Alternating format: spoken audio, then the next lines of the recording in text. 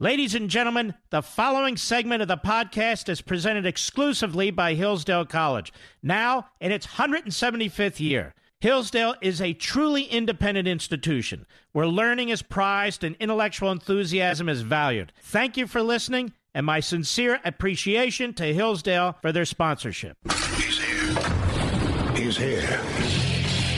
Now, broadcasting from the underground command post, deep in the bowels of a hidden bunker, somewhere under the brick and steel of a nondescript building, we've once again made contact with our leader, Mark Levin. Hello, America. Mark Levin here. Our number 877-381-3811, 877-381-3811. It's amazing how the media conduct themselves. What becomes hot one minute, what doesn't the next. The main issue in the Roger Stone scandal now is the scandal of the trial. And the jury foreman. Guess we call them four people now. So ridiculous. It's not even the sentencing issue. We have a federal judge now who must not go forward with any form of sentencing until this matter is clearly and carefully examined. I'm going to bring on somebody who I consider a brilliant lawyer. I've known him for decades, a former special assistant United States attorney, where we're going to discuss exactly what took place here and what the judge should do and what the attorney general should do. I know tonight we're supposed to beat up on the president. I know tonight we're supposed to beat up on the attorney general. I know tonight I'm supposed to play audio of the ABC News interview of the attorney general, who's getting a little upset with the tweets from the president involving cases in the department. And you can understand that, but you can also understand the situation the president's in too.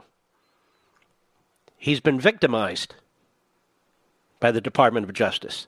Clearly not under Barr, but under the prior regime and under Sessions. He's been victimized by the Department of Justice. He's been victimized by the FBI. He's been victimized by the FISA court. He's been victimized by various U.S. attorneys' offices, and he's been victimized by the media.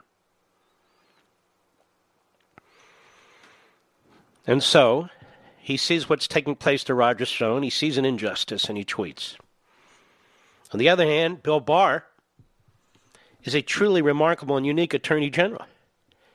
He sees what's taking place, and he acts on it. But now he's under attack. And what he's saying is, here I am taking steps to try and remedy what these four prosecutors have done.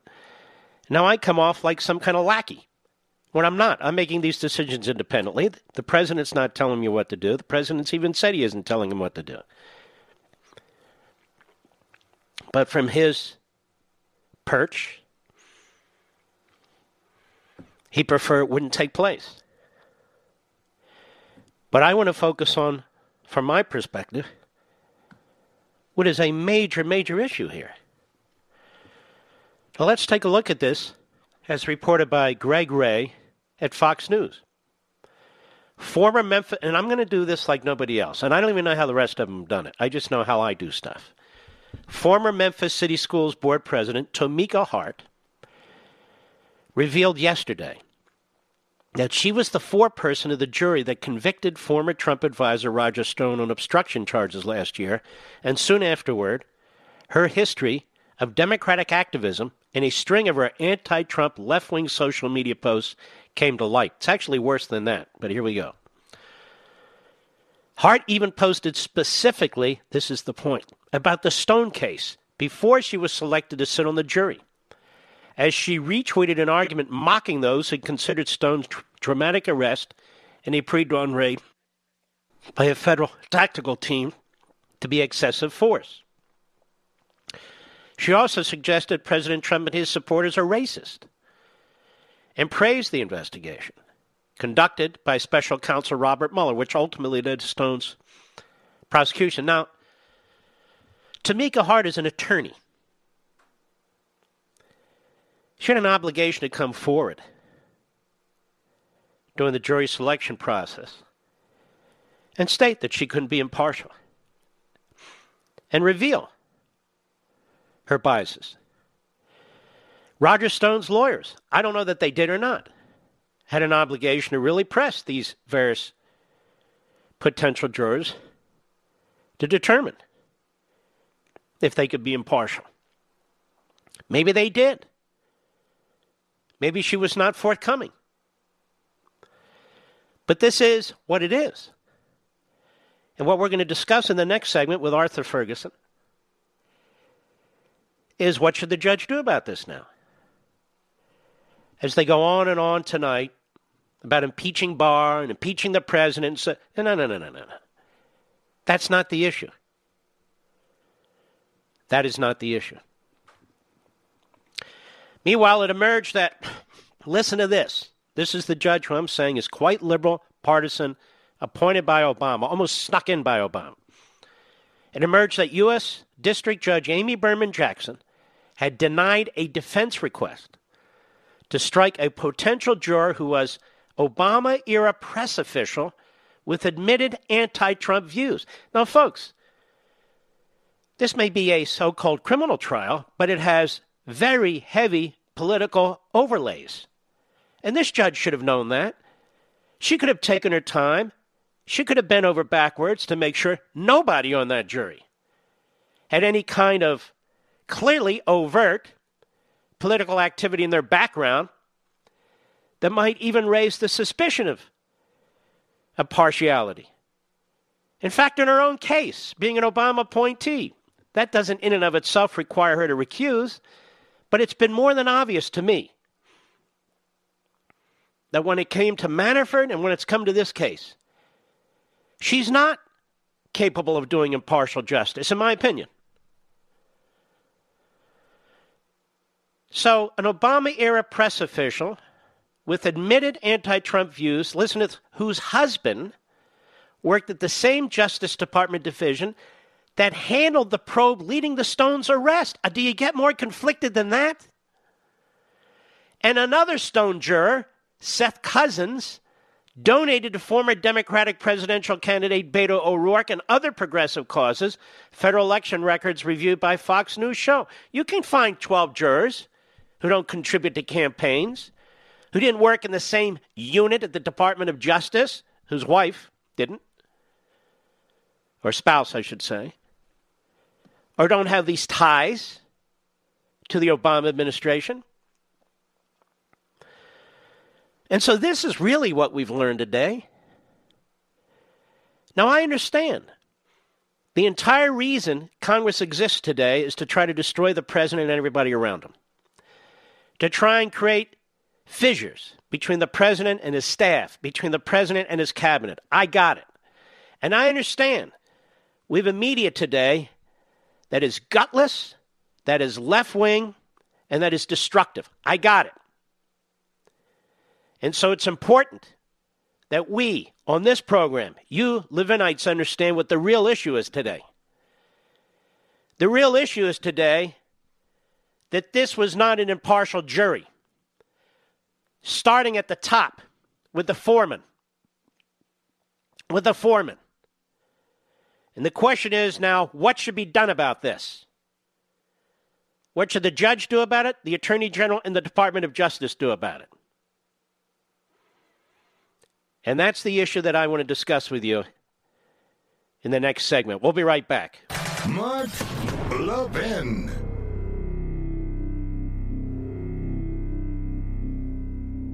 You've heard me talk about the 4 pillars of education at Hillsdale College.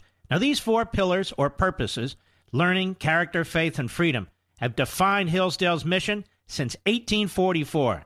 I'd like to focus on the first pillar, learning. Hillsdale understands, as America's founders did, that a proper education is essential to preserving free government. Among other things, young people must be taught about America's great heritage of liberty, They must be taught about how government works and the importance of the Constitution. And they must develop the skills to become useful citizens and the virtues required for self-government. Because so many high schools, colleges, and universities fall short in these areas today, Hillsdale has expanded its mission nationwide. For example, through its free online courses, its free monthly speech digest and Primus, and the classical K through 12 charter schools it's helping to found coast to coast. Discover how you and your children can learn from Hillsdale College, too. Go to levinforhillsdale.com.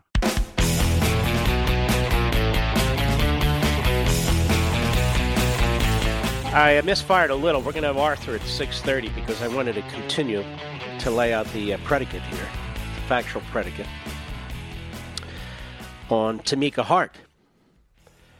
Now, the drama began, as Fox News writes, when Hart confirmed to CNN and other media organizations yesterday that she had written a Facebook post supporting the Justice Department prosecutors in the Stone case, who abruptly stepped down from their posts, saying she can't keep quiet any longer.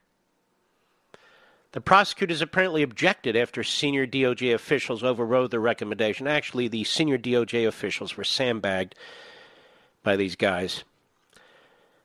But she posted, "I want to stand up for Aaron Zelinsky, Adam Jed, Michael Morando, and Jonathan Kravis, the prosecutors on the Roger Stone trial," Hart wrote in the Post. This was a jury foreman. "Pains me to see the DOJ now interfere with the hard work of the prosecutors. They acted with the utmost intelligence, integrity, and respect for our system of justice." And she added, "As foreperson of the jury, I made sure we went through every element of every charge, matching the evidence presented in the case that led us to return a conviction of guilty on all 7 counts. And by the way, it was very fast." Independent journalist Michael Chernovich. Now, I don't know this guy. He's always attacked, but he seems to come up with some interesting information from time to time like this. Not CNN, then first reported that a slew of Hart's other publicly available Twitter and Facebook posts readily suggested a strong political bias. And some of Hart's posts were written as Stone's trial was in progress. As Stone's trial was in progress. Hart, who unsuccessfully ran for Congress as a Democrat in 2012, quoted someone in an August 2017 tweet referring to Trump as a member of the KKK. In January 2019, she retweeted a post by pundit Bakari Sellers, who noted that Roger Stone has y'all talking about reviewing use of force guidelines before suggesting that racism was the reason for all the attention Stone's arrest had received from conservatives. I mean, it's one brutal post after another. Most of her posts were from before she was selected to sit on Stone's jury late 2019. But on November 15, 2019, the day she voted to convict Stone on 7 counts of obstruction, witness tampering, and making false statements to Congress, Hart tweeted 2 heart emojis, followed by 2 fist pump emojis. Unbelievable. Hart's tweet linked to a Facebook post that has since been taken down from public view. So what did she mean by that, Mr. Producer? Sounds like she was celebrating, doesn't it? Celebrating.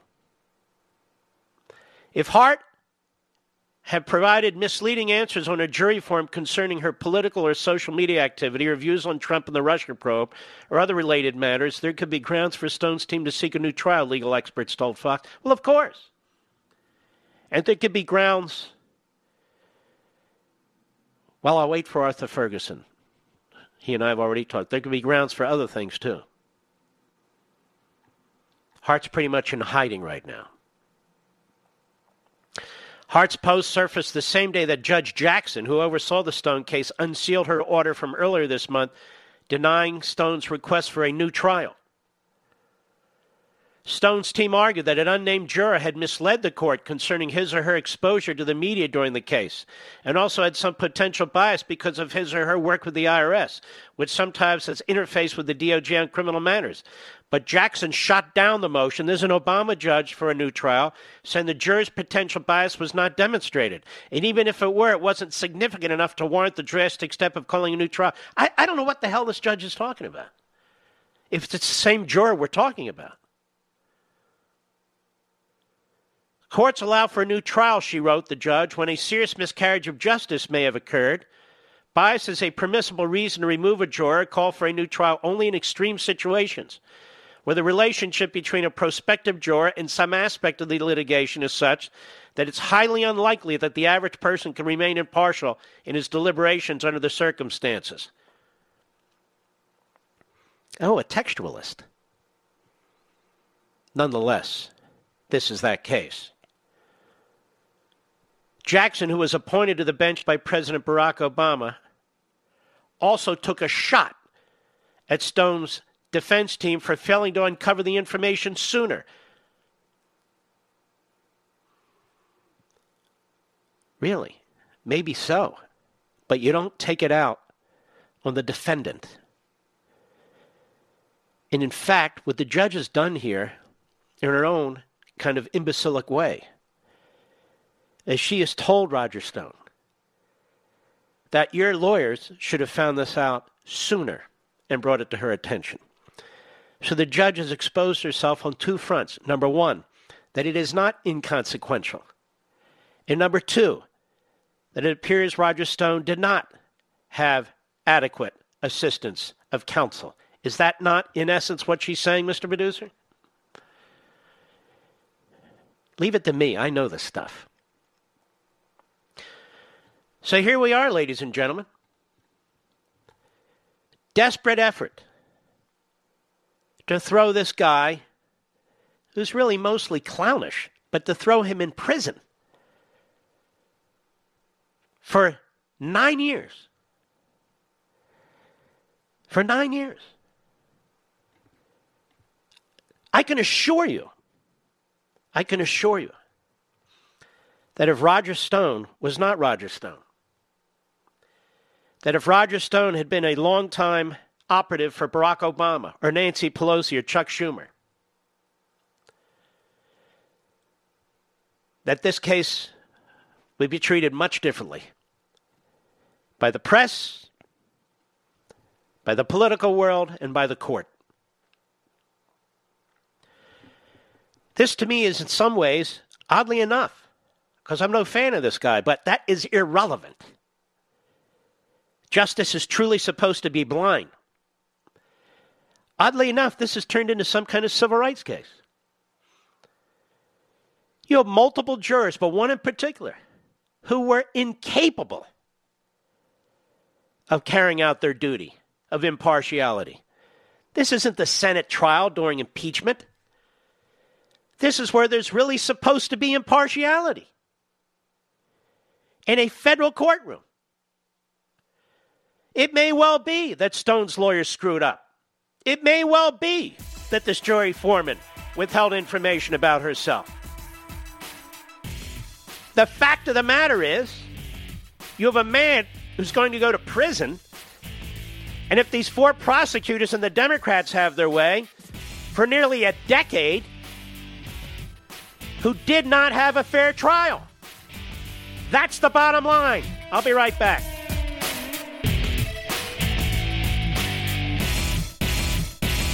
You've heard me talk about the 4 pillars of education at Hillsdale College. Now, these 4 pillars or purposes, learning, character, faith, and freedom, have defined Hillsdale's mission since 1844. I'd like to focus on the first pillar, learning. Hillsdale understands, as America's founders did, that a proper education is essential to preserving free government. Among other things, young people must be taught about America's great heritage of liberty. They must be taught about how government works and the importance of the Constitution. And they must develop the skills to become useful citizens and the virtues required for self-government. Because so many high schools, colleges, and universities fall short in these areas today, Hillsdale has expanded its mission nationwide. For example, through its free online courses, its free monthly speech digest and Primus, and the classical K through 12 charter schools it's helping to found coast to coast. Discover how you and your children can learn from Hillsdale College, too. Go to levinforhillsdale.com.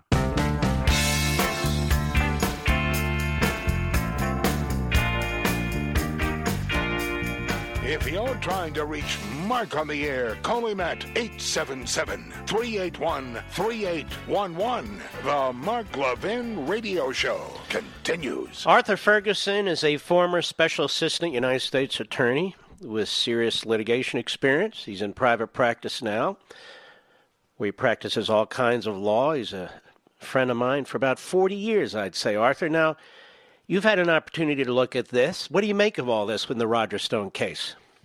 I am deeply troubled, and the Department of Justice should be deeply troubled. I am most troubled by the four-person, four-lady, foreman, whatever you want to call her, having communications, retweeting communications directly related to the case on two occasions. The investigation seems to support this by an independent investigator, reporter, journalist. That she mocked one retweet. The tweet was mocking concerns about the overwhelming force employed to raid and arrest Roger Stone. And the tweet listed names, and I didn't know them, but probably some progressive list of people who were wrongly, for whatever reason, arrested. And then the other one was discussing the indictment. And this was before she was chosen. And now her defense is that she, in the report, she said she was very fair. She went through the, when she was a person, she went through the complaint, and the elements of the criminal charges one by one by one by one. That is preposterous. She should never have been on the jury. And we know, I know, and you know, in juries, people have their interest affected through persuasion, how they organize the discussion. That's why if this had been disclosed, if she retweeted these and it had been disclosed, she would never have been let on that jury. There would have been a motion to strike for cause to exclude her, and it would have been granted. This should be investigated, and I would hope that all people of goodwill, of whatever political persuasion, would join in seeking an investigation of this and in stopping the sentencing. The United States should investigate it. If I were the judge, I would be concerned because the foreperson, depending on the questions, of course, the veneer, the group of people who are examined to be on the jury, take an oath to tell the truth. They are sworn in before the questions are asked. They're asked both general and specific questions about their knowledge of and involvement in the facts. Do they know? What do they know? Could they put aside any prejudices and render a just verdict and listen to the evidence? At that point, and depending upon the questions, she had an obligation to disclose that she had retweeted these two if she did. Now, Arthur Ferguson, she also tweeted on the day of the holding emojis suggesting she was celebrating. Well, that's wildly inappropriate, and that should be used to show, because it is, I don't care who the defendant is. Could be Attila the Hun. It could be Bill Clinton. Every defendant, and I hope to do this when I was a prosecutor, is entitled to a fair trial. And it is a solemn obligation by every member of the jury to take their oath seriously, and when you find someone guilty, to accept that it is an awesome responsibility and not something to celebrate. No, she's also independently an attorney.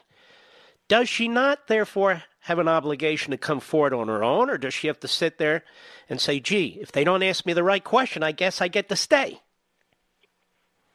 I believe she had an obligation. Mm-hmm. She had an obligation. She should be investigated. The court should demand that, and the United States should demand that. Well, I think here's what I would say. See if you agree. If I'm a federal judge and this took place in my courtroom, I wouldn't sit around splitting hairs. I would demand an evidentiary investigation to determine exactly what this woman said, exactly what she knew, exactly how she conducted herself, in order to determine whether, in fact, Roger Stone did have a fair trial before you send somebody off to prison. This occurred in this judge's courtroom. And by the way, you read the article. She was, in my view, maybe not yours, a little lax when it came to some of these other jurors. One in particular whose spouse works in the same division. Okay, that's fine. But to me, this foreman, it is a no-brainer. And if the court had taken its time and allowed the process to take its course, rather than hurrying up to get a trial and so forth, a Mickey Mouse trial, by the way, I must say, having nothing to do with Russia collusion or anything of the sort, but okay, put that aside, then there might have been a better outcome in terms of the selection of jurors. But this is a major taint on the federal court system. Shouldn't the judge turn to Barr and the Department of Justice and say, now that I have learned this, regardless of whether or not it was brought to me by Roger Stone's counsel, I independently am aware of this, like the FISA court. I need to get to the bottom of this. She does. And she should require the Department of Justice to do an investigation and report to her to see whether, if the facts set forth in the article are true, which is part of the investigation, which shouldn't be difficult to find out, then there is a taint and the conviction should be thrown out. That, I think, is this not an obstruction if the and I'm not saying she did, I don't know, but if the foreman conducted herself in such a way as to conceal her partiality or didn't answer honestly or something along those lines, is that not obstructing justice? I believe that the investigation should go into the four ladies or the foreman's actions to investigate whether there has been an obstruction or perjury with respect to her participation. And celebrating the conviction is outrageous. No person should do that. No human being should do that. You don't celebrate a conviction. But and you're the foreman. On the day that it's announced, you're putting out emojis that are celebratory? That's wildly inappropriate. But it's consistent with her pattern, is it not? Yes, I believe it would be relevant to the court's consideration and to the investigation by the United States. Now, the sentencing should be postponed. The Department of Justice should conduct an investigation. That need not be extensive, at least for the taint issue. It should be resolved promptly, and the department should decide whether it is appropriate to have a retrial. And that goes to the extent of financial harm that Roger Stone has suffered by going through this trial.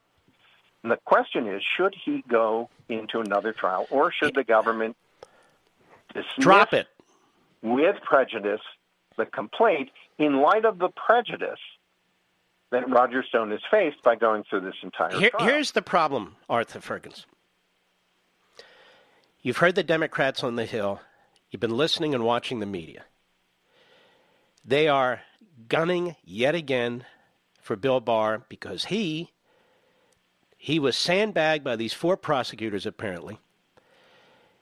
No way 7 to 9 years that Main Justice hold the U.S. Attorney's Office. I think the American people need to understand Main Justice is in charge, not the U.S. Attorney's Office. U.S. Attorney's 93 offices, they report to the Attorney General. And yes, and the last that I heard, we had a unitary executive, and the president is in charge of the whole thing of Article 2. He is the head of Article 2. Now, I'm talking to you from Stanton, Virginia, where Woodrow Wilson established the Leviathan of government. He was also our most racist president. It's where he was born. But that does not take away the power of the president to effect and to direct the actions of the executive branch in all of its particulars. Well, he's under attack tonight for tweeting. Now, I want to point something out to you. I want to move this into another direction. Yes. And it's very important that the American people understand this. We've now reached a point in this country where justice is not the issue. And I'll tell you exactly what I'm talking about. Sure. Justice is not the issue. Who's interfering with this case now? The Democrats are demanding that Barr be impeached or that he's corrupt or that he's a toady because he's decided to change the sentencing recommendation. They came out at a line of attorneys from the U.S. Attorney's Office in Washington, D.C., which had sandbagged Main Justice in the first instance. It was not their understanding of Main Justice that this was what they were going to propose, 7 to 9 years. That's number one. Number two, if Bill Barr does what needs to be done, first the judge ought to intercede. But if Bill Barr on his own says, you know what, we're urging the court, hold off, we're going to investigate this, he'll come under even more of an attack by the Democrats and the media. They'll claim that he's not only defending Trump, now he's trying to be a special pleader for Roger Stone. They don't talk about justice. You said something early in this discussion. You said people of goodwill. We have a lot of people who don't have goodwill. And it's very interesting to me that with all the talk about the president's tweets, not a word about what Nancy Pelosi said today, not a word about what Chuck Schumer said today, and a whole conga line of Democrats and commentators in the media. The only person who's not allowed to speak, apparently, is the President of the United States. That said, these people are not about justice. Go ahead. And he is the only one with authority as the head of the Article 2 branch of government to direct the actions of the government and any of its instrumentalities and any of its people. He's in charge. That's what the Constitution says. Now, you can disagree with him on the merits, but to say this is an obstruction or that this is perverting justice is not only outrageous, but it speaks of a fundamental misunderstanding of the most basic provisions in the Constitution. And he's not calling the shots. He's almost giving color commentary in an interesting way. But that aside, yes, what's happening now, what the Democrats and the media and others are doing, are making it extraordinarily difficult for the Attorney General, if he chooses to take the step unilaterally to halt this from the point of view of the government and to conduct not just an investigation, a potentially criminal investigation. This is why it's important that for once the judiciary stand up and do the right thing. The FISA court was alerted, both by Capitol Hill and, quite frankly, Landmark Legal Foundation. They were alerted that the information they provided was not accurate, that they were provided in issuing those search warrants. Yet they issued those warrants 4 times. And they still haven't reformed themselves. I mean, that court. They never held a contempt hearing, an evidentiary hearing. They had every reason to do it. And now we have this judge. We have public information. She doesn't need some lawyer to tell her this, Arthur. She has public information now that should cause her to stop in her steps and to say, oh, my God, this took place in my courtroom? We better get to the bottom of this. Yes. Getting to the bottom of it with respect to the potential liability of the forelady because of what she disclosed or did not disclose, under what questions she was asked, and her performance of her obligations. Now, this does not require that the court go behind the deliberations. This is on its face, facially right. tainted. You know, the courts, as you know, don't like to go into deliberations and throw out a verdict because there was something wrong in the deliberations. No, but you're right. I just want to, we're going to have to go. But I want to crystallize this quickly. What you're saying is, if you have a bad juror, then it's over. That's enough. That's all you need to know. Yes, and do that now to end it with Roger Stone, and then investigate more with the four ladies. You don't need much. If this is true, that's tainted, and the Department of Justice, independent of the judge, can say, we're not going forward with the sentence. We're going to agree to this. And that is exactly why the Democrats and the media are pounding the hell out of Barr, because they want Stone thrown in prison for 7 to 9 years. They want to claim it has something to do with Russia when it has nothing to do with Russia. And that's where they are. This is a very dangerous time here. What's happened to our criminal justice system in this administration and the attack on this administration. Arthur Ferguson, I want to thank you. God bless you, my friend. We'll be right back. Mark Levin.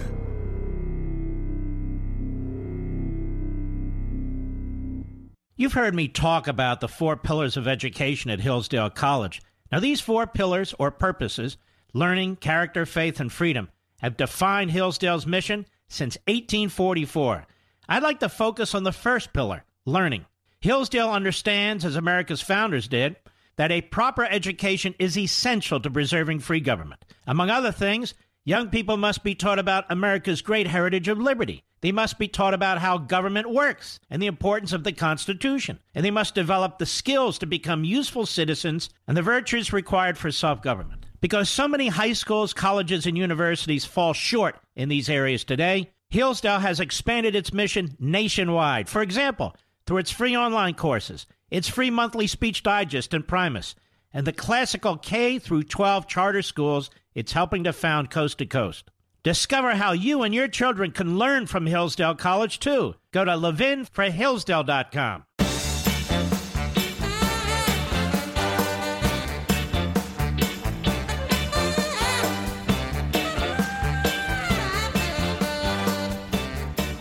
Neither the president nor the attorney general have done a damn thing wrong. This isn't the right focus.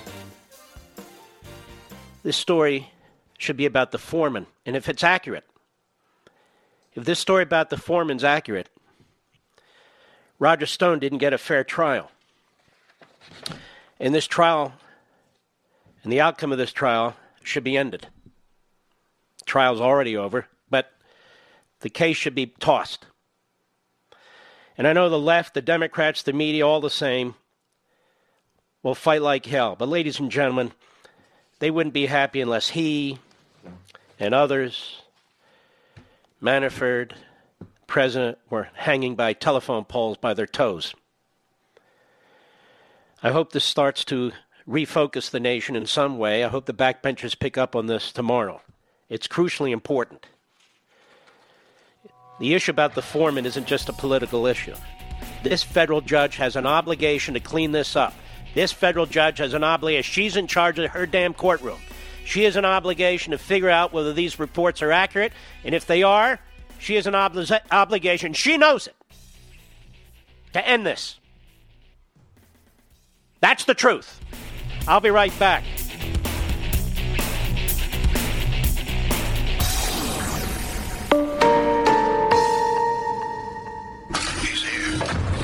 He's here. Now, broadcasting from the underground command post, deep in the bowels of a hidden bunker, somewhere under the brick and steel of a nondescript building, we've once again made contact with our leader, Mark Levin.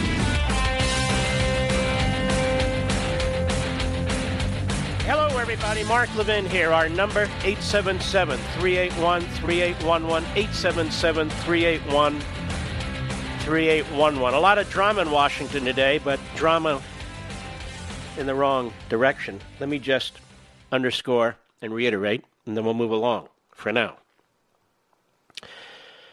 Neither the President nor the Attorney General have done a damn thing wrong.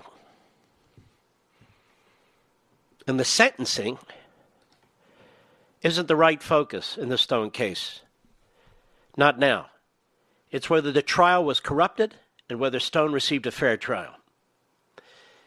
If this story about the foreman is accurate, the federal judge should be appalled at what took place in her courtroom, and she has a duty to determine what exactly took place in her courtroom. She doesn't even know right now. She's going to proceed to sentencing. She should direct the DOJ to undertake an immediate and quick time deadline investigation into the foreman's behavior from her selection to her tweeting. And if you want to see interference by outside third parties and politicians in a judicial matter, listen to what Pelosi and Schumer and virtually every Democrat and most of the media are demanding.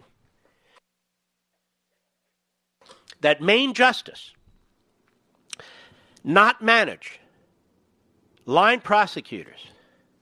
Line prosecutors, they're not even U.S. attorneys. When the latter act in ways that are widely criticized as excessive and unjust. That would be preposterous. And their constant demands for the Attorney General's impeachment or resignation are intended to intimidate him and prevent him from acting responsibly. That's what this is all about. That's what this is all about. So, I'm going to move on now, but we're going to keep an eye on this. We're going to keep an eye on this. And we will continue to pound away, because if I don't, who the hell is going to? I don't say that with bravado. It's just that this is my background. I know more about it than a lot of people. And when I don't, I bring in people who do. And I'm going to be posting on this immediately. I just sent something to Mr. Producer. All right. I want to read something to you. This is from an op-ed in the New York Times, September 8, 2009. This so drew my attention way back when that I quoted from it in Liberty and Tyranny. But I remembered it. And I went back. The headline of this op-ed, and I'll tell you who wrote it in a moment, Our One-Party Democracy. Again, 2009. And he writes, watching both the healthcare and climate energy debates in Congress. See, they didn't use climate change back then. That would come later. It is hard not to draw the following conclusion. Listen to this. There's only one thing worse than one-party autocracy. That is one-party democracy, which is what we have in America. Now, one-party autocracy, ladies and gentlemen, is Marxism or fascism, and combinations thereof. So what this author is saying is, the only thing worse than that is one-party democracy. Now, what does he mean by that? He says one-party autocracy certainly has its drawbacks. But when it is led by a reasonably enlightened group of people, as China is today, it can also have great advantages. That one party can just impose the politically difficult but critically important policies needed to move a society into the 21st century. It's not an accident that China is committed to overtaking us in electric cars, solar power, energy efficiency, batteries, nuclear power, and wind power. China's leaders understand that in a world of exploding populations and rising emerging market middle classes, demand for clean power and energy efficiency is going to soar. Beijing wants to make sure that it owns that industry and is ordering the policies to do that, including boosting gasoline prices from the top down. Now, first of all, this description of Red China is so outrageously fanciful and propagandistic that the writer is a mouthpiece for a genocidal, brutal regime. But he goes on, our one-party democracy is worse. And by the way, notice in that paragraph, this op-ed writer doesn't even note what the Chinese do to their own people, what it's done to the Tibetans, to the Muslims, even back then, to the Christians, what it does to people who step out of line. And of course, it's gotten worse since 2009, as you would expect. It's a one-party autocracy. Now, our one-party democracy is worse, he writes. The fact is, on both the energy climate legislation and healthcare legislation, only the Democrats are really playing. With a few notable exceptions, the Republican Party is standing, arms folded, and saying no. Many of them just want President Obama to fail. So he's very angry. This is Obama, comes into office, has all these radical ideas, and the Republicans are trying to block him. And what this writer is saying is, that is worse than what takes place in China. At least in China, they can use the iron fist and centralized autocracy to get something done. Many of them just want President Obama to fail. Such a waste. Mr. Obama is not a socialist. He's a centrist. But if he's forced to depend entirely on his own party to pass legislation, he will be whipsawed by its different factions. Look at the climate energy bill. Again, they don't call it, it's so quaint, isn't it? They don't call it climate change back then. They came out of the House. Its sponsors had to work twice as hard to produce the breathtaking cap-and-trade legislation. Why? Because with basically no Republican representatives willing to vote for any price on carbon that would stimulate investments in clean energy and energy efficiency, the sponsors had to rely entirely on Democrats. And that meant paying off coal state and agriculture Democrats with pork. And by the way, how's that clean energy industry going in China? It is a filthy, polluted country. The worst polluter on the face of the earth. But let's not let facts get in the way. But it could have been much better. And it can be in the Senate. Just give me 8 to 10 Republicans ready to impose some price on carbon. And they can be leveraged against Democrats who want to water down the bill. China is going to eat our lunch and take our jobs on clean energy, an industry that we largely invented. And they're going to do it with a managed economy we don't have and don't want, said Joe Roman, who writes the blog climateprogress.org. China was never going to build its industries on clean energy. But let me go on. The only way for us to match them is by legislating a rising carbon... Listen to this guy. This guy's an op-ed writer. He's got the whole energy economy thing figured out. We just need more taxes, more regulation, more management. And by God, my vision for this country would be so great if I had an iron fist. Instead, we have these Republicans standing in the way with their arms folded. And the only way for us to match them is by legislating a rise in carbon price, along with efficiency and renewable standards that will stimulate massive private investment in clean tech. Hard to do with a one-party democracy, and it goes on. Now, the author of this piece has won 4 Pulitzer Prizes.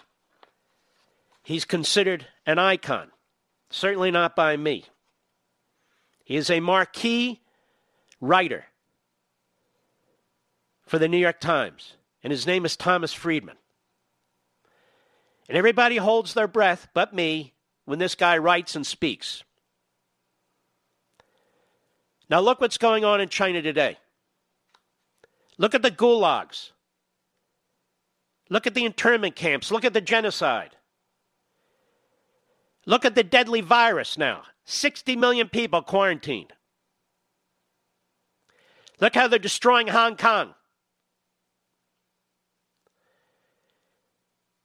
Yes, one-party autocracies, it certainly has its drawbacks. That's a little passive, don't you say? But when it's led by a reasonably enlightened group of people, see Thomas Friedman, here's the problem. We don't know who's going to lead it. We don't know who's going to ultimately run it. But if you're saying you support benevolent fascism or benevolent Marxism, there is no such thing. And yet that's what you argue for. Now, Thomas Friedman married the daughter of a billionaire. He lives in a massive mansion in a suburb of Washington, D.C., in Maryland. He suffers for nothing. He's been writing recently in support of the candidacy of Michael Bloomberg, an American oligarch. Now, why do I call him that? Because Michael Bloomberg has not participated in a single debate. He skipped Iowa. He skipped New Hampshire. He spent $300 to $350 million on ads without actually participating in the process. And he absolutely seeks to buy the presidency.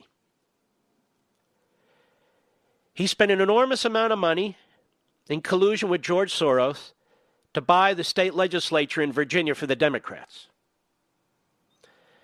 And they're doing this all over the country. Well, they talk about the little guy. Well, they talk about billionaires need to pay their fair share. Well, they talk like modern day, quote, democratic socialists, unquote. What they are crony capitalists. Michael Bloomberg will do or say whatever the hell he has to do or say for power. And just like Thomas Friedman, who was a mouthpiece for the genocidal regime in China, found it in so many ways an improvement over our system, our slow, methodical system. All the great things that can be accomplished with autocracy. And by the way, Thomas Friedman, try being a columnist in China and disagreeing with that country. Oh, it has its setbacks. No. You'd be thrown in prison where you'd starve to death. You wouldn't be living off your wife's money either. She wouldn't have that money. But that aside, the hypocrisy and the contradictions aside, I am convinced Michael Bloomberg's running in part against Donald Trump and will do anything to defeat Donald Trump because of his ties and associations with the communist regime in China, which his friend Thomas Friedman has defended for decades. For decades. As an improvement over our system. Michael Bloomberg doesn't believe in our system. When he came up against the cap of 2-term limits in New York City, he spent his money to buy a third term, to move the limit. When he doesn't like what a particular state legislature is doing, he pours in an enormous amount of money. Nobody can match it. They can't even try to match it. In order to flood the field with propaganda on television, particularly in the suburbs. And it works. Up to now. Now he wants to run for president, but he really hasn't run for president yet. No debates, no states. Now he'll get involved, you see. I think Joe Biden is a disaster, but you have to give him his due. He knew he was going to lose in Iowa. He knew he was going to lose in New Hampshire. But he went there anyway. Bloomberg did not. He doesn't have a 50-state strategy. He has a what states can I buy strategy. Why exactly does Bloomberg want to be president? Can you give me 3 reasons? No, you can't. He's a chameleon. But with Thomas Friedman endorsing Bloomberg,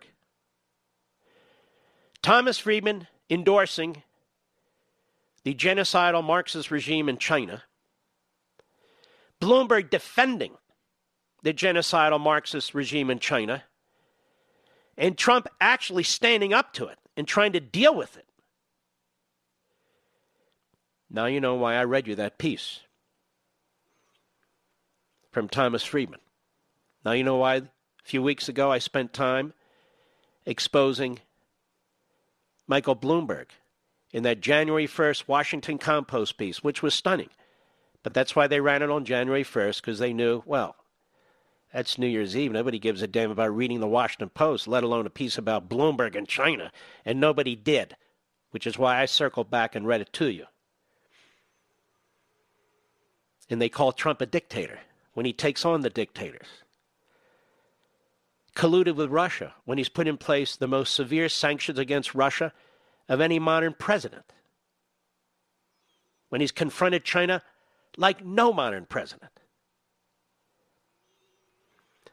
We are drowning in dishonest propaganda, while dishonest media, aggressive propaganda, day in and day out, issue after issue, in order to try and force you to make the wrong decisions rather than allow you to understand what's taking place and make the right decisions. I'll be right back.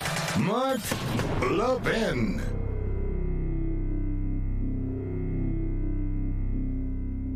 So I've been watching these riots around the country. I'm absolutely sickened. I'm sure most of you are. You know, John Locke once said, law is not to abolish or restrain, but to preserve and enlarge freedom. Where there's no law, there's no freedom. You want to let rioters burn down your cities? There goes your freedom. You want to get rid of cops? There goes your freedom. You want to elect Joe Biden? There goes your freedom. As you've heard me say many times, I have a liberty agenda. And at Levin TV, which airs on Blaze TV, you can watch this come to life with our conservative, pro-American content that reveres our Constitution and champions our individual freedoms. This is what we do each and every day. And there's never been a better time to check us out. Just go to levintv.com, Levin TV.com, and sign up today for a free 30-day trial. That's right, we're going to give you a full month of Levin TV and all the other great shows on Blaze TV at no cost to you, but only if you subscribe right now at levintv.com.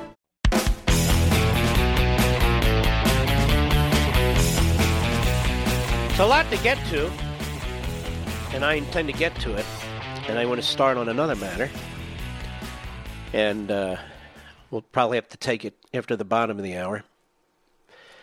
There was an appalling vote. Some of you may be sucked in by this because of the Code Pink Republicans. They're on the rise. The nation has faced cycles like this of isolationism during its history, and the result has been very severe, costly wars. Because the enemy doesn't sit still. And most of the people who are isolationists wrap themselves in the Constitution and the War Declaration Clause because they don't even understand the War Declaration Clause. And that includes Rand Paul and my dear friend Mike Lee. And so today, 55 to 45 vote to pass a War Powers Resolution, which I'm sure the president will wisely veto, that says Trump must win approval from Congress before engaging in further military action against Iran. And the 8 Republicans, whose names I will give you, and the Democrats who went along with this, they want you to believe that Congress has surrendered the war-making power to a president, and they need to take it back. And you've heard this mantra, and it is a lie. And I'm going to tell you why as soon as we return. It's been reported that Americans are overpaying on car insurance by over $21 billion. But searching for a better deal can take hours and typically results in a barrage of unwanted spam calls. Until now, thanks to thezebra.com. TheZebra.com is the nation's leading car insurance comparison site because it's the only place you can compare quotes side by side from over 100 providers and choose the best for you in 90 seconds or less. Plus, they'll never sell your information to the spammers, so you won't get all those unwanted calls or emails. You just answer a few questions on a simple, fast form, and they find you the best rates and coverage in your state. TechCrunch calls the Zebra Kayak for auto insurance. Now, the best part is that it's completely completely free. You can save up to $670 a year using thezebra.com. Whatever your economic situation, The Zebra is committed to helping you save. How much can you save on car and home insurance? Go today and start saving at thezebra.com/Levin. That's thezebra.com/Levin, spelled THEZEBRA.com/LEVIN.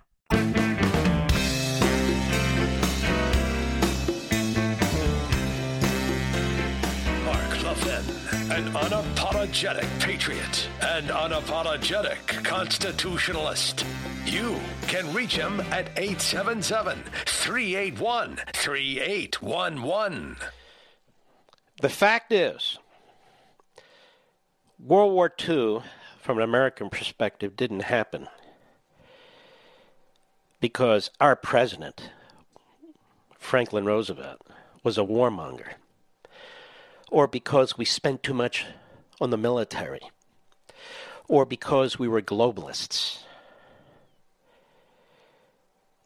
It happened for many reasons, including one: we were not prepared. As a result, we took enormous casualties early on. When I hear these superficial, smooth-talking buffoons accuse everybody who doesn't accept their attitude toward the Constitution, war powers, and the Commander-in-Chief as wanting war, you need to understand these Code Pink Republicans are carrying the same flag as Bernie Sanders and his army of morons. Our enemies don't wait. This idea that Congress has surrendered its war-making power to the executive. Let me ask you a question, ladies and gentlemen. How did the Vietnam War end? What happened? Many of you are too young to remember. Do you know, Mr. Producer? Congress cut off all funds. Not one penny could be used, not even to supply the South Vietnamese military. It cut off all funds, and it had a veto-proof Congress. That war came to an end.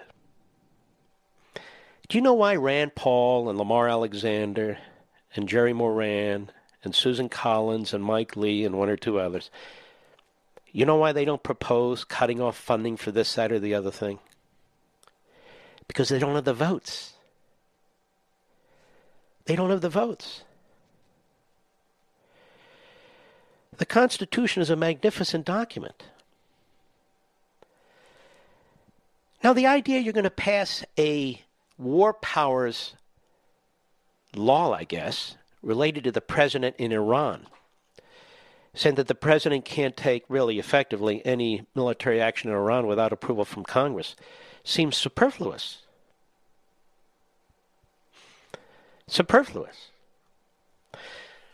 Now, maybe these Republicans, forget the Democrats, maybe these Republicans give us a long list so we can all know when exactly a president can act, because the Constitution puts him in charge of the daily operation of the United States military.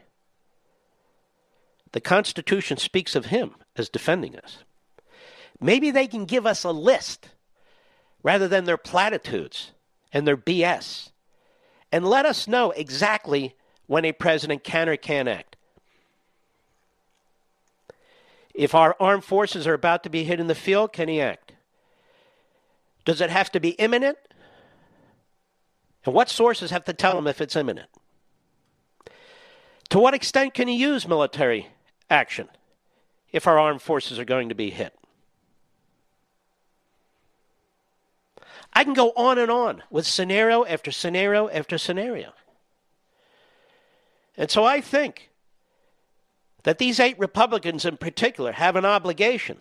Murkowski, Alexander, Lee, Paul, Moran, I'm doing this off the top of my head, Collins, 2 others. They have a duty to give us their blueprint that they would like us to project upon the United States Constitution. You know, to show you how intellectually dishonest they are and illogical they are, even the actual War Powers Act of 1973, it assumes that the president has the authority to take initial military action. They just want to know about it over a period of time. So nobody assumes that a president can't. But if you're trying in some undefined way to create some kind of standard or rules that a commander-in-chief must follow, then I think he needs to know, and we need to know exactly what they are. So under exactly what circumstances and conditions can a president pull a trigger, and for how long and how much? And how does he know in advance? And how is doing something that doesn't comply with whatever Congress says a violation of his duty as commander-in-chief? As I say, Congress can make quick work of this. They can vote to defund military activity, but they don't have the votes. They could vote today to end all funding for any military activity in Afghanistan. So why don't they? Because apparently, I assume, they don't have the votes. They can vote today to end all potential military activity against Iran. So why don't they? Because they don't have the votes.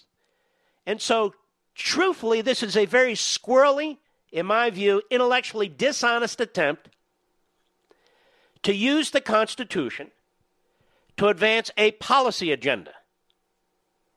A policy agenda that you can't get through the front door. If I thought these 8 Republicans were right, I'd stand next to them. I'd stand by them. But they're not. And it's particularly revealing when their mouthpieces in the press resort to ad hominem attacks on the people with whom they disagree. This is, the war bureaucracy and the war this and the war that. No, it's actually the life bureaucracy. When you see clouds building, storm clouds building, let me do it this way. Why do you think Churchill will go down in history 1,000 years from now as one of the greatest men to ever serve other men? Because he saw the rise of Hitler. His countrymen didn't want to believe it. His own political party didn't want to believe it. He became an outcast. And as a result, Britain was not prepared. And Britain almost ceased to exist. And the casualties were unimaginable. What was Churchill then? A warmonger?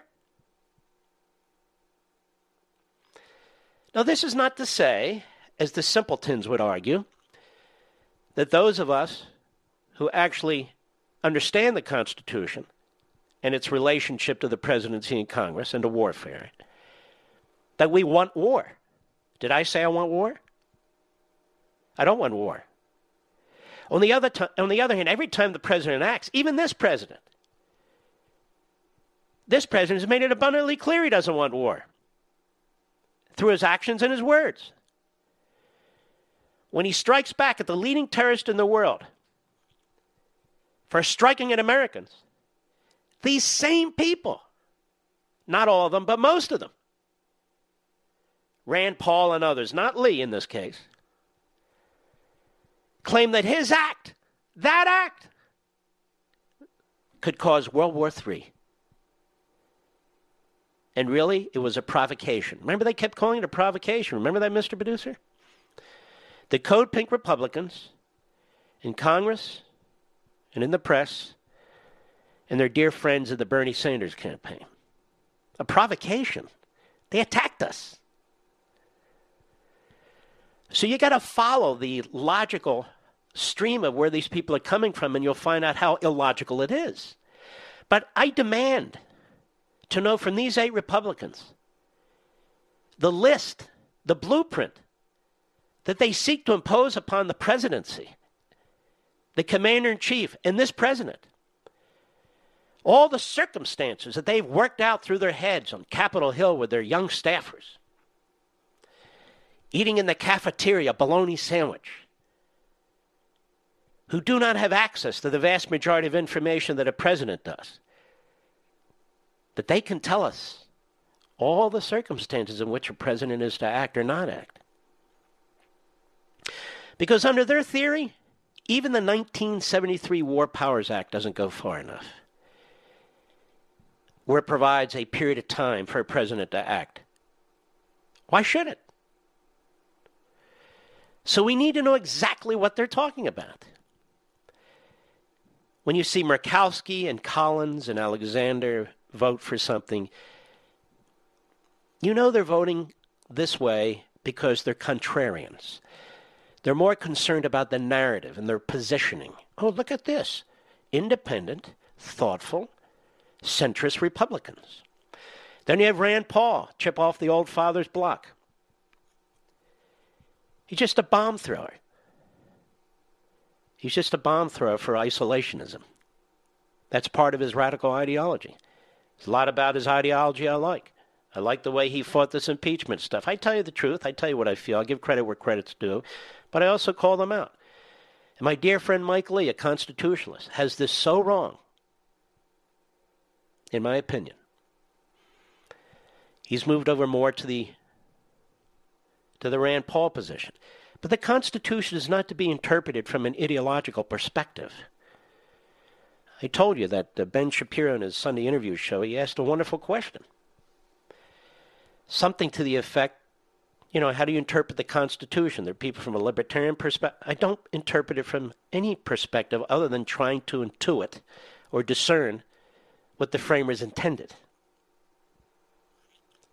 What the framers intended. I want to take a minute and talk to you about the MRC, or as I like to call them, America's Media Watchdog. Every day, the Media Research Center provides reliable, fact-driven information about the media because the American people deserve the truth. Unfortunately, we don't get the truth from the media today. Just look at their shameful coverage of the impeachment trial. The media have pushed for impeachment since our president was elected, and they'll do anything to take him down.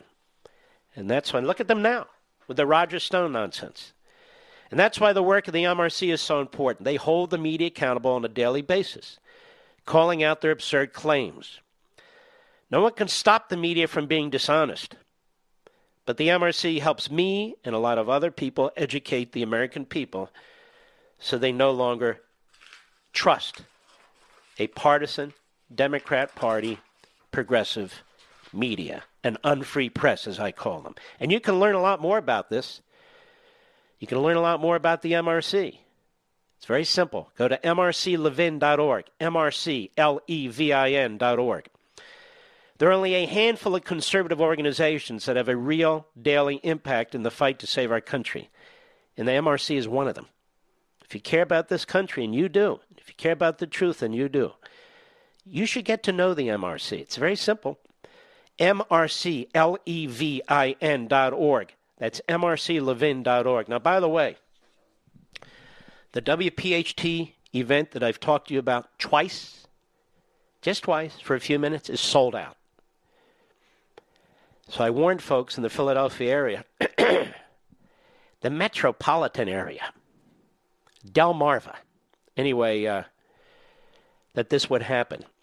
It's no brag, just fact. When I go to these events, they sell out very, very quickly. It's like the Reagan Library. When I have a book come out, it sells out within 10 minutes. And you have to act very, very quickly because I do not go to a lot of to these events. But we will have our event in the Philadelphia area on March 7th, and it is sold out. And I will be right back. Mark Levin.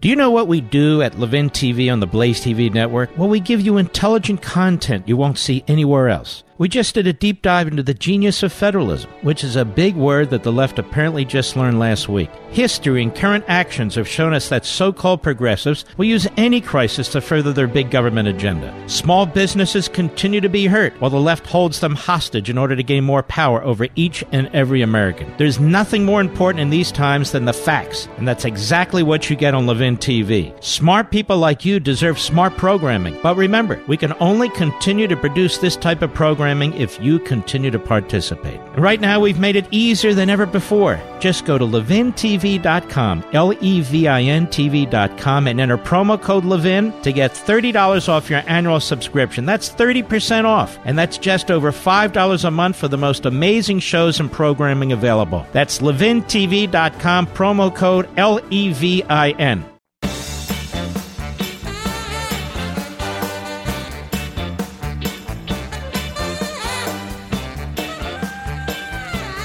Now, you all know what tomorrow is? You know, it's Valentine's Day, right? You know, Valentine's Day is a day that should inspire you. It inspires me. You tell your loved ones all the time that you love them, right? But this is a day that's put aside by the entire nation. There's something really cool about Valentine's Day. I feel that way. Now, just because she says she doesn't want anything for Valentine's Day doesn't mean she doesn't deserve anything. And you're running out of time, and I'm going to help you, but you got to act now. Booksco. B-O-U-Q-S. They have you covered if you act now. Booksco, B-O-U-Q-S, as in bouquets of flowers. They offer beautiful farm-fresh, sustainably sourced flowers for next or same-day delivery. Order today.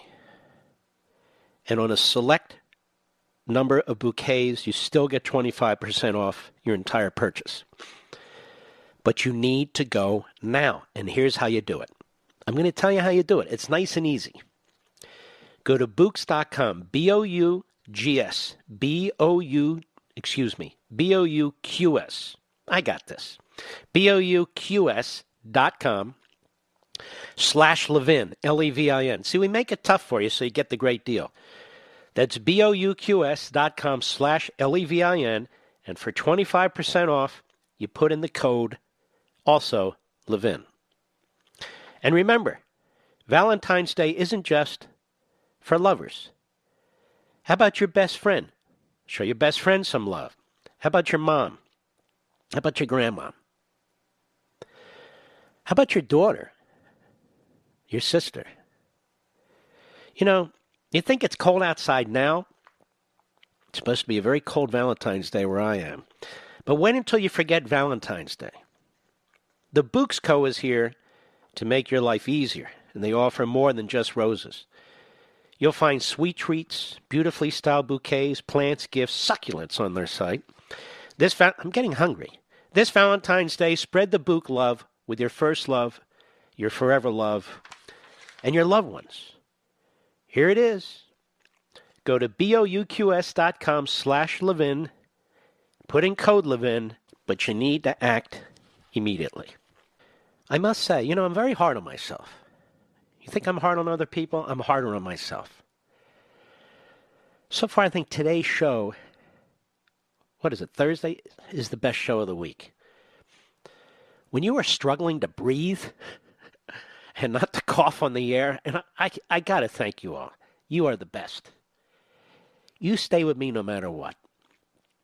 All you Levinites out there, you are the best. Even though you cringe now and then because you're, oh my God, what's he doing there? He's coughing, hacking.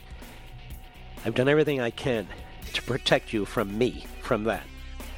So I want to thank you. But I come in here prepared like I do every day. We've got a remaining hour.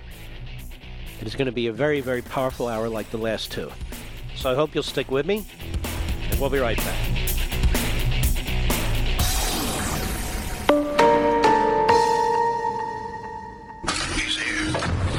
He's here. Now, Now, broadcasting from the underground command post, deep in the bowels of a hidden bunker, somewhere under the brick and steel of a nondescript building, we've once again made contact with our leader, Mark Levin.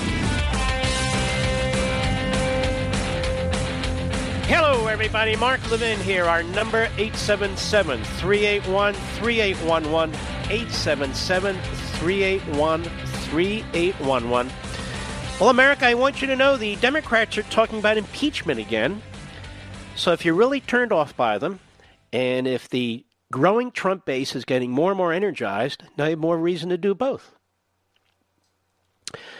Because this is where they are. Unless they take over, they're not going to be happy. By the way, earlier, we had talked about Bloomberg. I talked about him as an oligarch.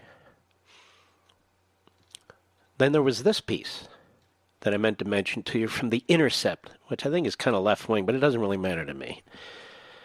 Mike Bloomberg is hiring so many operatives, local and state campaigns are starving for help. He's even buying his way onto Instagram posts and everything. And this guy's just throwing money everywhere. You going to resist this or are you going to embrace this? Oh, he's a moderate.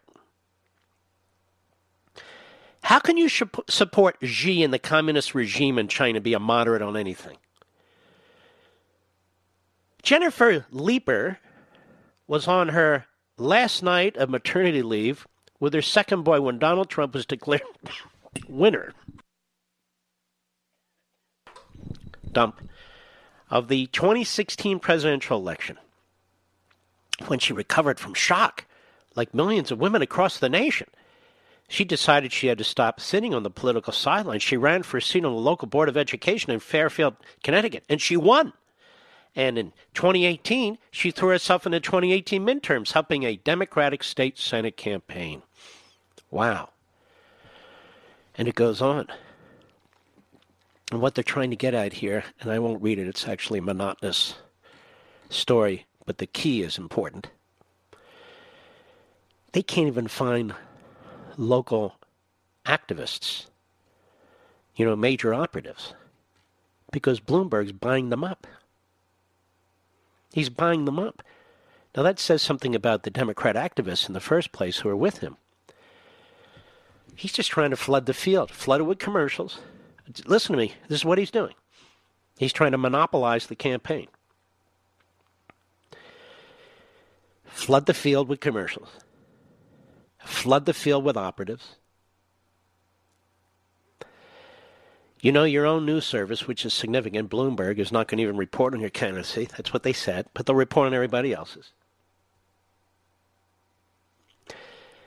Don't run in Iowa where you can't win. Don't run in New Hampshire where you can't win.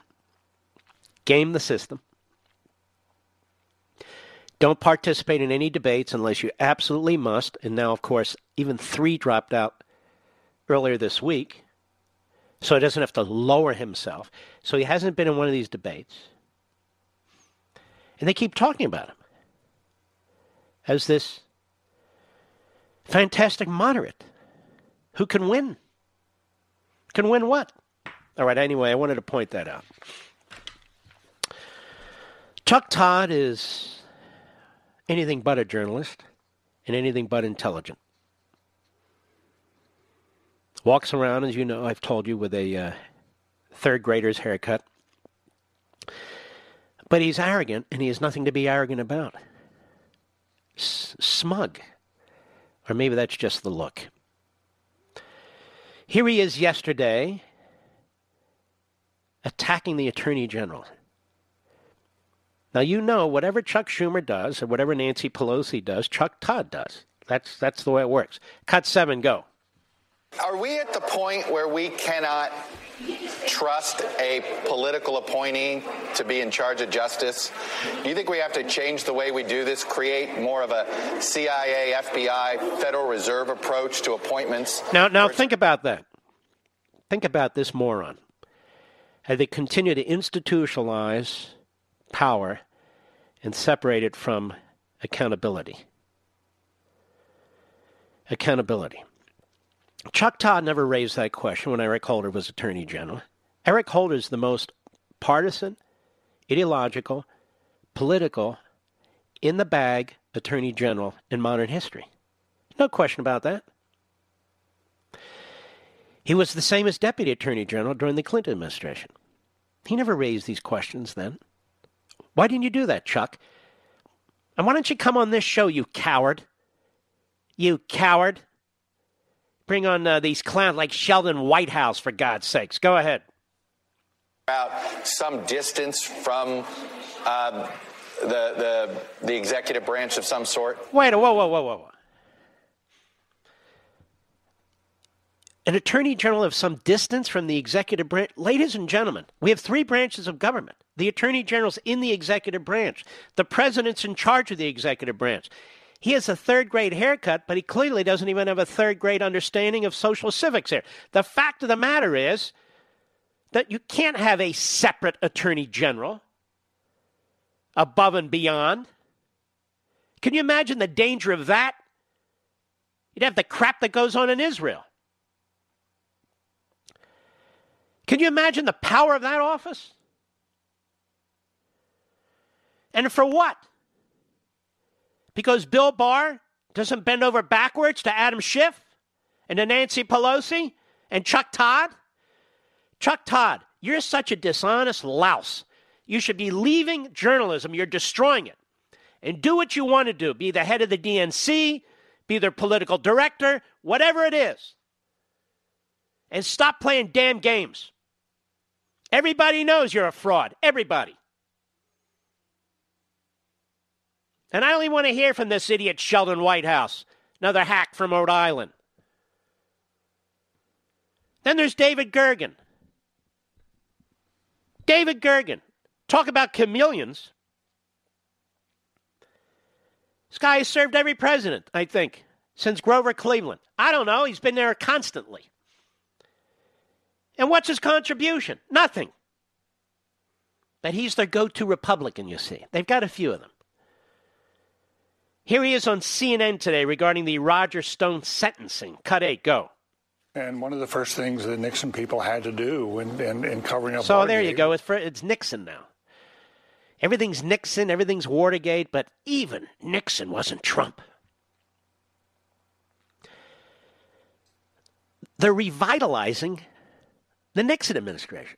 They don't believe it. They do this all the time in order to destroy the existing. You know, they wanted to impeach Ronald Reagan, right? On the Iran-Contra matter. There was a strong effort to impeach Ronald Reagan. Are you aware of that? There were efforts to impeach George W. Bush. You aware of that? Incredible. Go ahead. The Justice Department and make sure they were under their thumb, just as they tried to compromise the intelligence and the FBI. But it was a sort of a one-time thing to cover up a particular episode. This is wide in scope. See, folks, this is worse. This is just unbelievable. Now, what exactly has Bill Barr done that's Watergate-like? What exactly is he covering up? What exactly is he obstructing? On the contrary, he's opening areas to examination that haven't been opened to examination before. That's not a cover-up. That's not interference. He was sandbagged in this Roger Stone case. So now it's Watergate, worse than Watergate. It's systemic Watergate. Because Maine Justice had a problem with these 4 line prosecutors in Washington, D.C., 2 of whom are Mueller holdovers? You got to be kidding me. If Roger Stone was to do 7 to 9 years, John Dean should do 112 years. What did he do, 6 months? Go ahead. Almost every big decision that's coming through the Justice Department now Shut up, you a-hole. That's right, I said it. Somebody needs to call you what you are. On TV over and over and over again for decades. Useless. With your hyperbole. That's right, I called you what you are. Let it be repeated widely. Look at that lineup at CNN. What's that slob's name? Oh, yeah. Everybody gets, see, Mark. Mark yells. Mark's mean. I am what I am. That's right. Bernstein. And John Dean. And Gergen. Wow. 1970s throwback. Good job, CNN. Then we have Kurt Bardella. Who's that? Doesn't matter. It's Kurt Bardella, former House Oversight Committee spokesman. Oh, that's good. Let's hear what Kurt Bardella has to say. It must be very, very important because he was on the Morning Schmo show. Banjo player from Deliverance. Boy, is this guy stupid. This guy, Joe Scott. Seriously, Mr. Badu, is he dumb or what? And he doesn't do any research, doesn't do any prep. He just shows up and pops off. You know, it must be easy being a liberal and being on TV. Number one, you're not scrutinized. You don't have people trying to literally take you off the air. Number two, the more absurd you are, the bigger your social circles, particularly with the left and the money left. And number three, you can literally be a moron like Joe Scarborough and just show up and just be a parakeet as he stumbles through his statements. You know, you got to think of it this way. You know, the way the brain operates. Look at it, a hamster on a hamster wheel. You know, moving like that. Just imagine it like that. Joe is like a what is it? Joe's like a pig on a hamster wheel. And I don't mean physically a pig. I mean just a heavy mammal on a hamster. He just clobbers. He just sort of, he's clumsy. He steps all over it. The hamster wheel doesn't move. It gets crushed. I know what I meant. Guinea pig on a hamster wheel. Whatever. Here's Kurt Bardella. Cut 9. Go. I mean, the Justice Department now is basically his own personal law firm that he can use to inflict. Good, you moron. That's terrific. There's 90,000 employees at the United States Department of Justice. It's his own personal law firm, ladies and gentlemen. In fact, the Justice Department was such an effective personal law firm of the President of the United States, there was no Mueller investigation. That's right. There was no effort by the senior level of the FBI to take out candidate Trump and then President Trump. No. It's his personal law firm. You don't understand. You're such a clown, Kurt Bardella. I don't even know who you are, but I know you're a clown. My wife gets mad when I say that. They like clowns, you know, the circus. What else can I call them? Court jester? Something like that? We'll be right back. Mark Levin.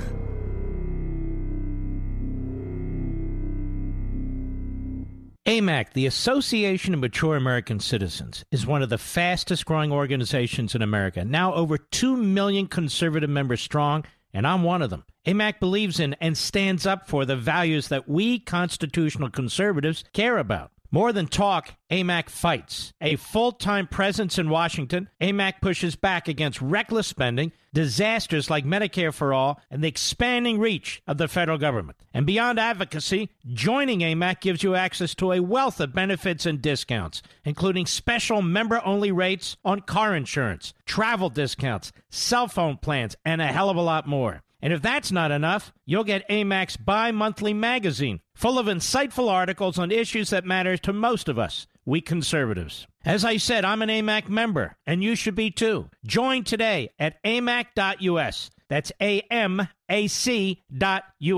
Stop supporting the liberal agenda that the other 50-plus organization has been pushing for. Join AMAC instead. AMAC.us.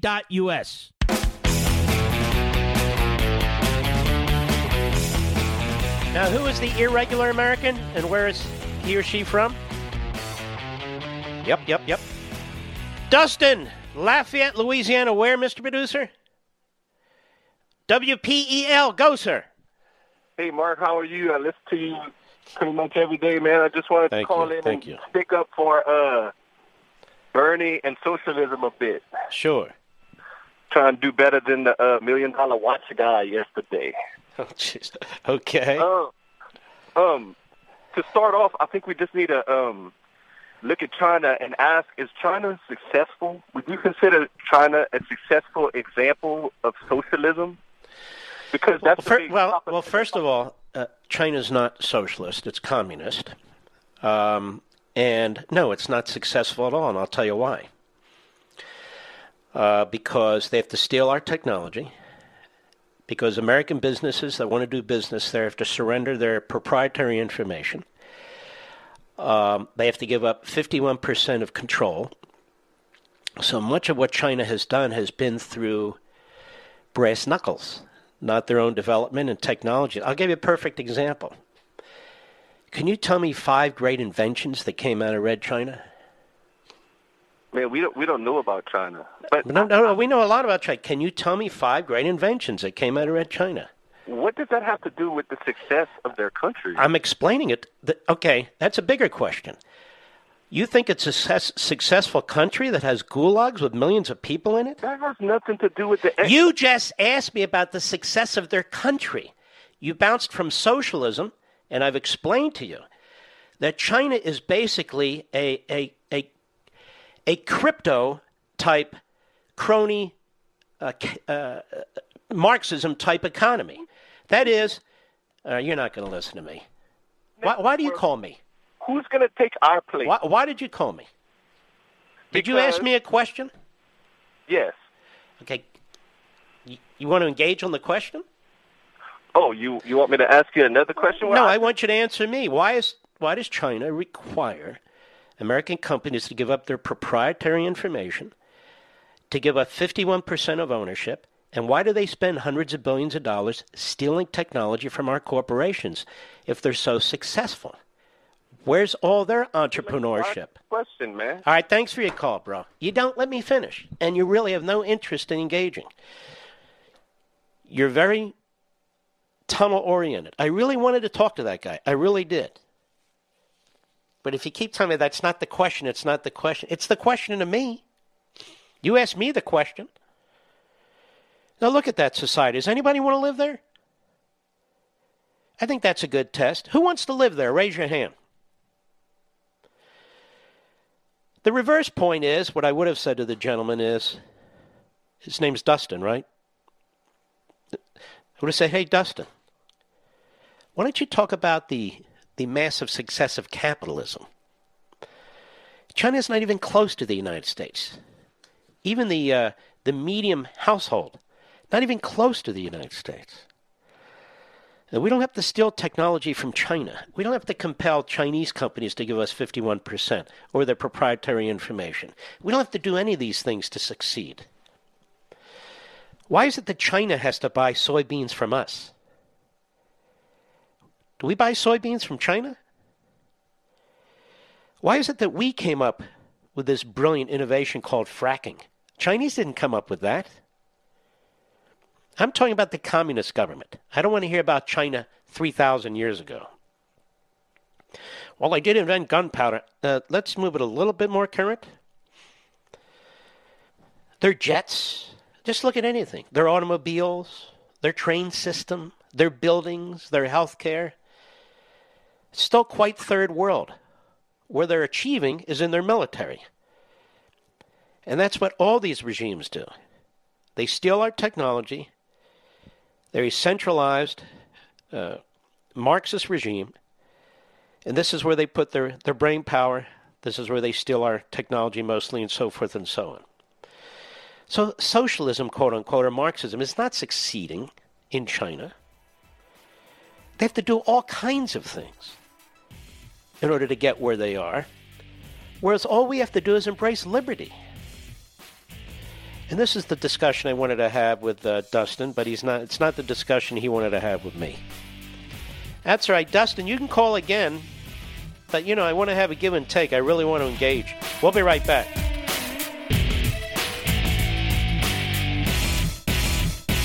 AMAC, the Association of Mature American Citizens, is one of the fastest-growing organizations in America, now over 2 million conservative members strong, and I'm one of them. AMAC believes in and stands up for the values that we constitutional conservatives care about. More than talk, AMAC fights. A full-time presence in Washington, AMAC pushes back against reckless spending, disasters like Medicare for All, and the expanding reach of the federal government. And beyond advocacy, joining AMAC gives you access to a wealth of benefits and discounts, including special member-only rates on car insurance, travel discounts, cell phone plans, and a hell of a lot more. And if that's not enough, you'll get AMAC's bi-monthly magazine, full of insightful articles on issues that matter to most of us, we conservatives. As I said, I'm an AMAC member, and you should be too. Join today at amac.us. That's AMAC.us.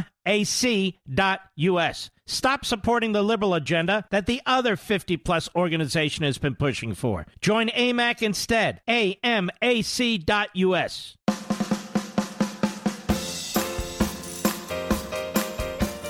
Can't got your tongue? Cough up a fur ball and call 877-381-3811 right now for Mike Levin.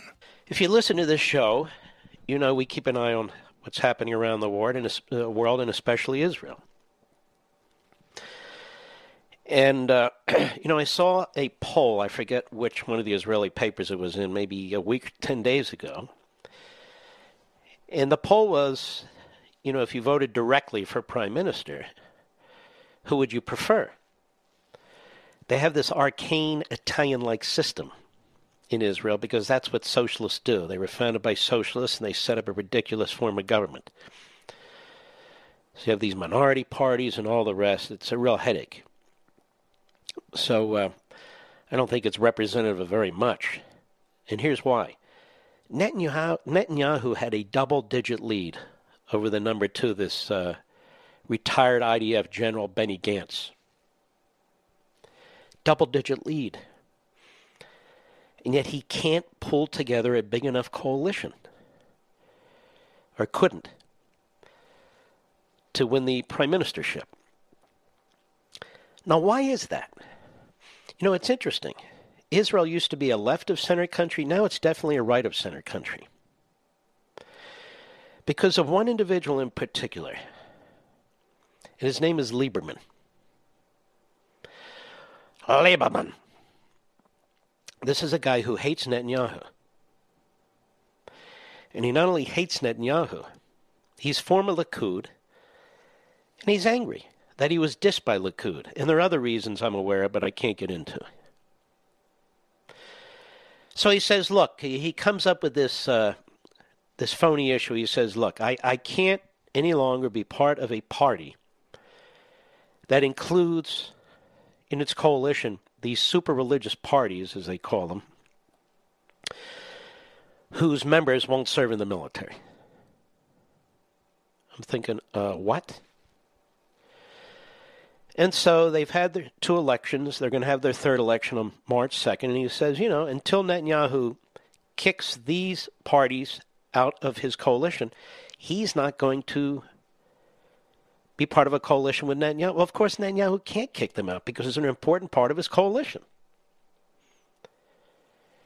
And by the way, many of them are wonderful, wonderful people. So they get the stigma, and Lieberman's part of that. On the other hand, Lieberman says, look, I can't be involved with these Arab parties either. Not because they hate Arabs, but because these Arab parties hate Israel. That is, they do not believe in the state of Israel. You actually have political parties that seek votes that do not believe in their country. Why? Because they're really allied with the radical Palestinians. But there's a lot of Arabs in the state of Israel. So they get to vote, but they refuse to be part of any government. They're in the Knesset. And any party other than their party really doesn't want them part of any government, given their position, which is, as you can imagine, very unpopular in Israel. But they've thrown their support behind this guy, Benny Gantz, who created this party, a phony party called the Blue and White Party. What does the Blue and White Party stand for? Beats me. Beats me. It's a chameleon party, and Benny Gantz is a chameleon. But he can lead Israel. Lead Israel where? He announced the other day that when it comes to socioeconomic issues, he's actually quite liberal. But he also believes in the religious parties and religion. So he's trying to appeal to conservatives. And and at the same time to the leftists, particularly in Tel Aviv. All Netanyahu needs is for his vote to turn out in large numbers. He's not going to get the Arab votes. He doesn't even want them because of their stance. He's not going to get the left-wing parties that have joined with Benny Gantz. And he's not going to get our equivalent to the Susan Collins types. He's not going to get them either. So the people of Israel who tend to be more conservative need to turn out in large numbers. They've been underperforming in certain parts of the state of Israel, which is mind-boggling to me, given what's at stake in that country. This entire peace plan, as far as I'm concerned, is at stake if Netanyahu doesn't win. Benny Gantz's top advisors were Obama's top advisors. His pollster was Obama's pollster. Two of his top advisors referred to the president in one way or another as Adolf Hitler, or referenced him. They refused to resign. They haven't even asked to resign. If Benny Gantz is elected with this coalition of everybody and nobody, he will be a complete sellout, in my view. And he will be the puppet of the Democrat Party in the United States. They're behind Benny Gantz. This is why Obama's pollster is in Israel. The Democrat Party wants to control and would control effectively this blue and white party. They're not going to work with Trump. Because the Democrat candidates, the former ambassador to Israel from the United States is this clown named Dan Shapiro. And he stayed in Israel, and I think he's part of some think tank. He's a J Street type, in my humble opinion. The president of J Street, rubbing cheeks with Abbas, a terrorist. But that's not my point. You see all the intrigue? But the fact of the matter is, Gantz will work with the radical elements in the Democrat Party in the United States. I don't believe the peace deal will succeed. For Gantz, he doesn't care about the so-called, I call them so-called settlers because it sounds like, they're coming in from outside to take territory. This land has belonged to the Jews for 3,000 years or more. So you're talking about Judea and Samaria. He doesn't give a damn about those people because they're not going to vote for him for the most part. The problem is they need to turn out in bigger numbers for Netanyahu. And there are others.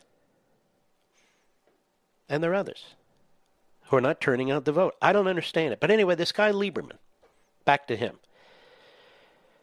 So what is it, 120 votes or seats in the Knesset? So you need 61 seats to be the prime minister. A coalition, however you get there. You know how many he controls, Mr. Producer? 8.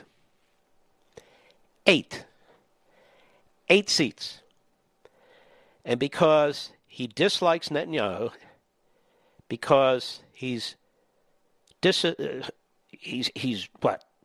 the Likud party. He wants to be this kingmaker power guy. He basically has the support of secular Russian Jews who are relatively conservative. You know what he said the other day? He is prepared to be in a coalition with Israel's left-wing parties, which are pro-Palestinian. He is prepared to be in a coalition with Israel's left-wing parties. So unless the Likud supporters and others, other parties, others right of center, come out in large numbers, it's going to be a tough night for Israel, a tough night for those of us who love Israel. My audience, you, as an example. So it's very, very strange what's taking place. But this guy, Lieberman, he's the Svengali. He's a disgrace. He's the one who's brought Israel to this point. And you know what else is amazing to me? And they talk about this in Israel. The greatest relationship Israel's ever had with the United States is occurring right now. And all Netanyahu's opposition can think of is destroying Netanyahu. Rather than building on this relationship, which is a pinprick in history. That is, you have this tiny little opening to do as much as you possibly can with the United States that is your closest ally ever. Little pinprick opportunity, little bit of light, that's it. Instead, like in our own country, the equivalent of the Pelosi types and Schumer types and the Svengali types are dragging down this prime minister and not only seek to defeat him, seek to imprison him. The left and the media are no different in Israel than in the United States. In some ways, much worse. There's not conservative talk radio and there's not Fox, except the satellite Fox. It's appalling. Netanyahu is Israel's Churchill. And the British were foolish enough to throw Churchill out after World War II. Let's see if the Israelis are as smart as people say,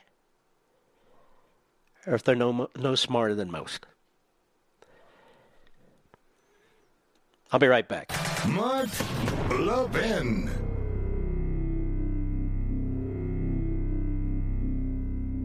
AMAC, the Association of Mature American Citizens, is one of the fastest-growing organizations in America, now over 2 million conservative members strong, and I'm one of them. AMAC believes in and stands up for the values that we constitutional conservatives care about. More than talk, AMAC fights. A full-time presence in Washington, AMAC pushes back against reckless spending, disasters like Medicare for All, and the expanding reach of the federal government. And beyond advocacy, joining AMAC gives you access to a wealth of benefits and discounts, including special member-only rates on car insurance, travel discounts, cell phone plans, and a hell of a lot more. And if that's not enough, you'll get AMAC's bi-monthly magazine, full of insightful articles on issues that matter to most of us, we conservatives. As I said, I'm an AMAC member, and you should be too. Join today at amac.us. That's AMAC.us.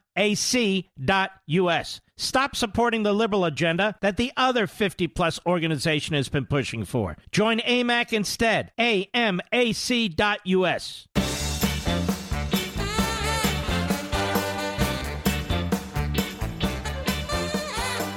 All right, Mr. Producer, to whom shall I speak? I don't want to do any more news. I don't want to do any clips. Not that we did any clips. To whom shall I speak? The great WABC, George in New Jersey. Go ahead. Hi, Mark. Thank you. Great show. Thank Love you. it. So I want actually to bring several points from the person who lived in a communist country like Soviet Union, in a social democrat country like Sweden, and now I live in U.S., and I love it. So there's a reason why most of the people from communist countries or socialist countries came to U.S. and make it successful life, not the other way around. So I believe personally... Wait a minute, slow down. This is a great point. Yeah. It's an obvious point, but it wasn't so obvious to me. People aren't going to China to live. Absolutely. Neither actually any other socially oriented countries from U.S. And you're right. There's not this great population movement to the Scandinavian countries. Absolutely not. Contrary to that, the other way around, many people even from successful countries, like a small one, like, again, Scandinavian countries are not very... But you know what? Even in our own country, the population of American citizens isn't moving to the more, I'll use the more socialist states. You don't see populations moving into New York, moving into New Jersey, moving into Illinois, moving into California, other than illegal aliens and so forth. The growth areas are the freer areas. Absolutely right. And there's a reason for that. And I believe personally, like when I'm analyzing actually my life, for example, and why I did my choice, and many, like millions of other people made the choice to come to U.S., is the only, like the social or communist-oriented people, I believe, that divided on three categories. Either they're lazy and they don't want to work, they want the free perks, and they're angry for like more successful people, or stupid people that really believes in some picture that don't really exist in the real life, like emotional people that really just like to believe in fantasies, or the people who like power and who want to be and control the other people. There are only three categories, unfortunately. I think you have that about right. No, that's the only thing. I mean, because people who are really pitching these stupid ideas, these people don't really follow whatever they pitch the other population. They do not live those principles. They're all quite rich and successful, and they want to control, because it's much easier to control poor people, because all you need to always to make a picture and make everybody believe in some really bright future, but that future doesn't never come, because in social countries that's all about making everybody equal poor, not making everybody equally rich. And it's also about not human beings. It's about an abstract ideology, a fantasy that is imposed on human beings. It is contrary to human nature. It's contrary to the human condition. And so the end result is violence, poverty, and hell. Absolutely. And, history, people really just, all they need to do is just to go to the history. And I know actually many people don't like history. They're not interested. They're more interested in just to listening to some fantasies and weird stories. They all like to read about and listen to how to make rich people and take from rich people, give it to poor people. Very simple. Many people falling into that stupid ideas. But they don't really understand the consequences of that. But history already showed multiple times in the past almost 100 years that socialist or communist countries, they do not succeed. And those models, they cannot succeed. America, United States, that country that succeeded with a model that is absolutely has nothing with social-oriented or communist ideology. Like changing and it's very easy for people who benefit and luxuriate in this society to talk about how much better it would be in another society, because they don't live in that society. It's all fantasy. Your call was absolutely outstanding. Thank you, friend. We salute our armed forces, police officers, firefighters, emergency personnel. I want to thank each and every one of you for being here tonight. How about we do it again tomorrow? I can tell I'm getting stronger and stronger here. God bless you. Be well.